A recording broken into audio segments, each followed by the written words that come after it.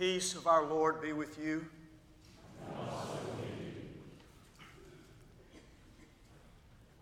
I still have many things to say to you, but you cannot bear them now.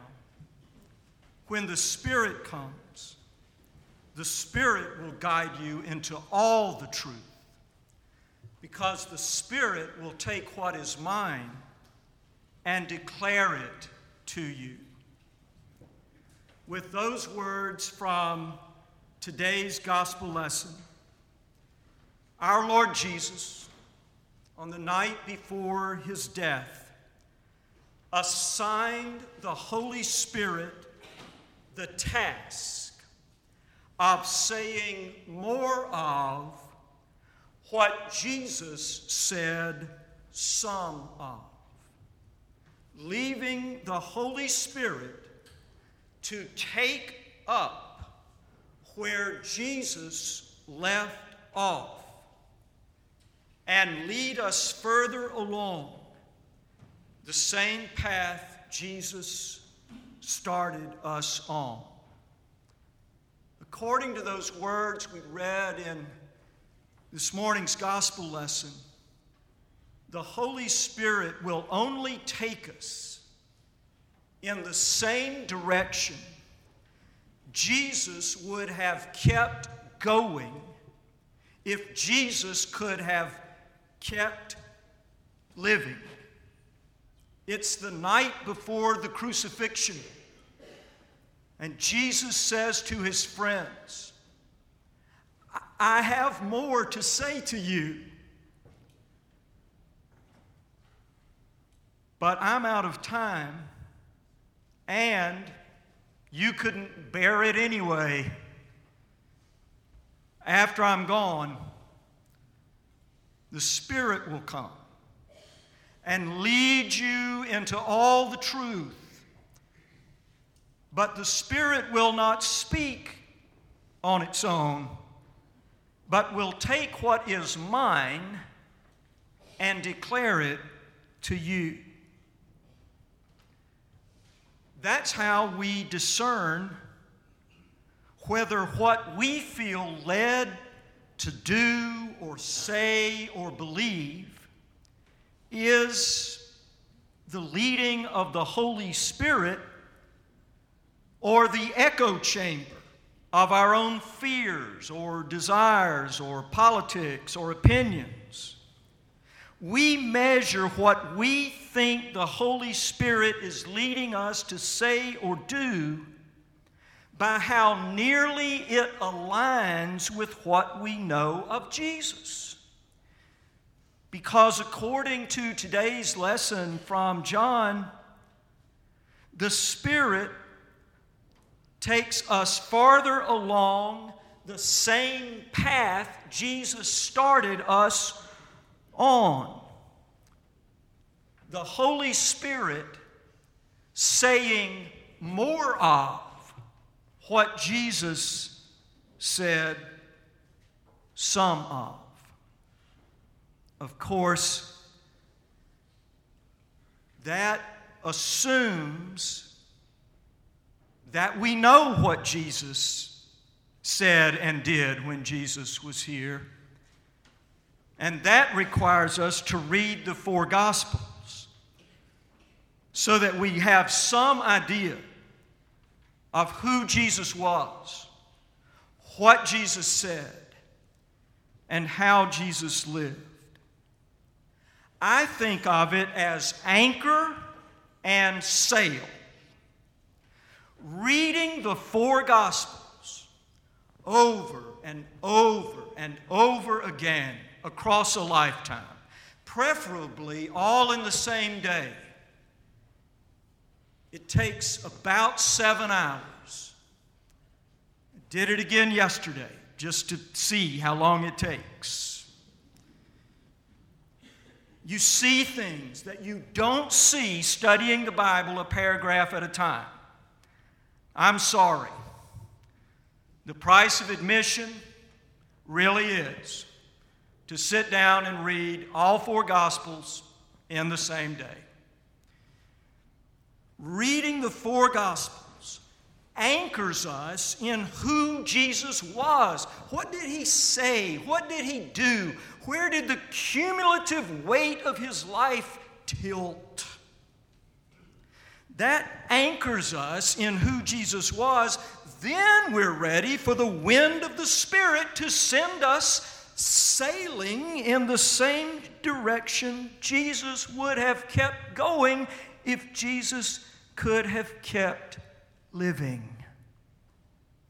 But because we're anchored in the four Gospels, we have a way of measuring whether or not what we believe the Spirit is saying to us is in fact the Holy Spirit, because Jesus said the Holy Spirit will only say more of what I have already said some of.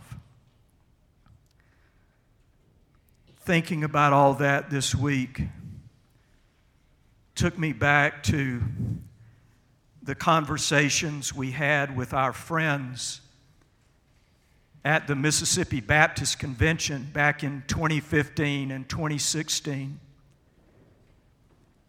In my occasional meetings with my friends at the convention office, more than once I said to them that while Northminster certainly has as many flaws as any other church, one thing I know for certain, without even an ounce of doubt or question, is that our way of embracing all persons without regard for human difference puts us squarely on the side of the Holy Spirit. And the reason I could say that with such confidence is because the Holy Spirit only says more of what Jesus said some of. And when you have read the four Gospels over and over and over again, you know that every time Jesus had the chance to say what matters most, it always came out something like this. All the law and the prophets can be summarized in a single saying: treat others as you want others to treat you. Or, all the law and the prophets must be interpreted in the light of loving God with all that is in us and loving others as we love ourselves. To have read the four Gospels over and over and over again across a lifetime is to know that as instinctively as you know you are alive. So whenever we then actually live that way in the real world, we know with confidence that we are walking in the Holy Spirit. Because the Holy Spirit's assignment, according to today's gospel lesson, was to say more of what Jesus said some of, and to lead us farther and farther along the same path Jesus started us on.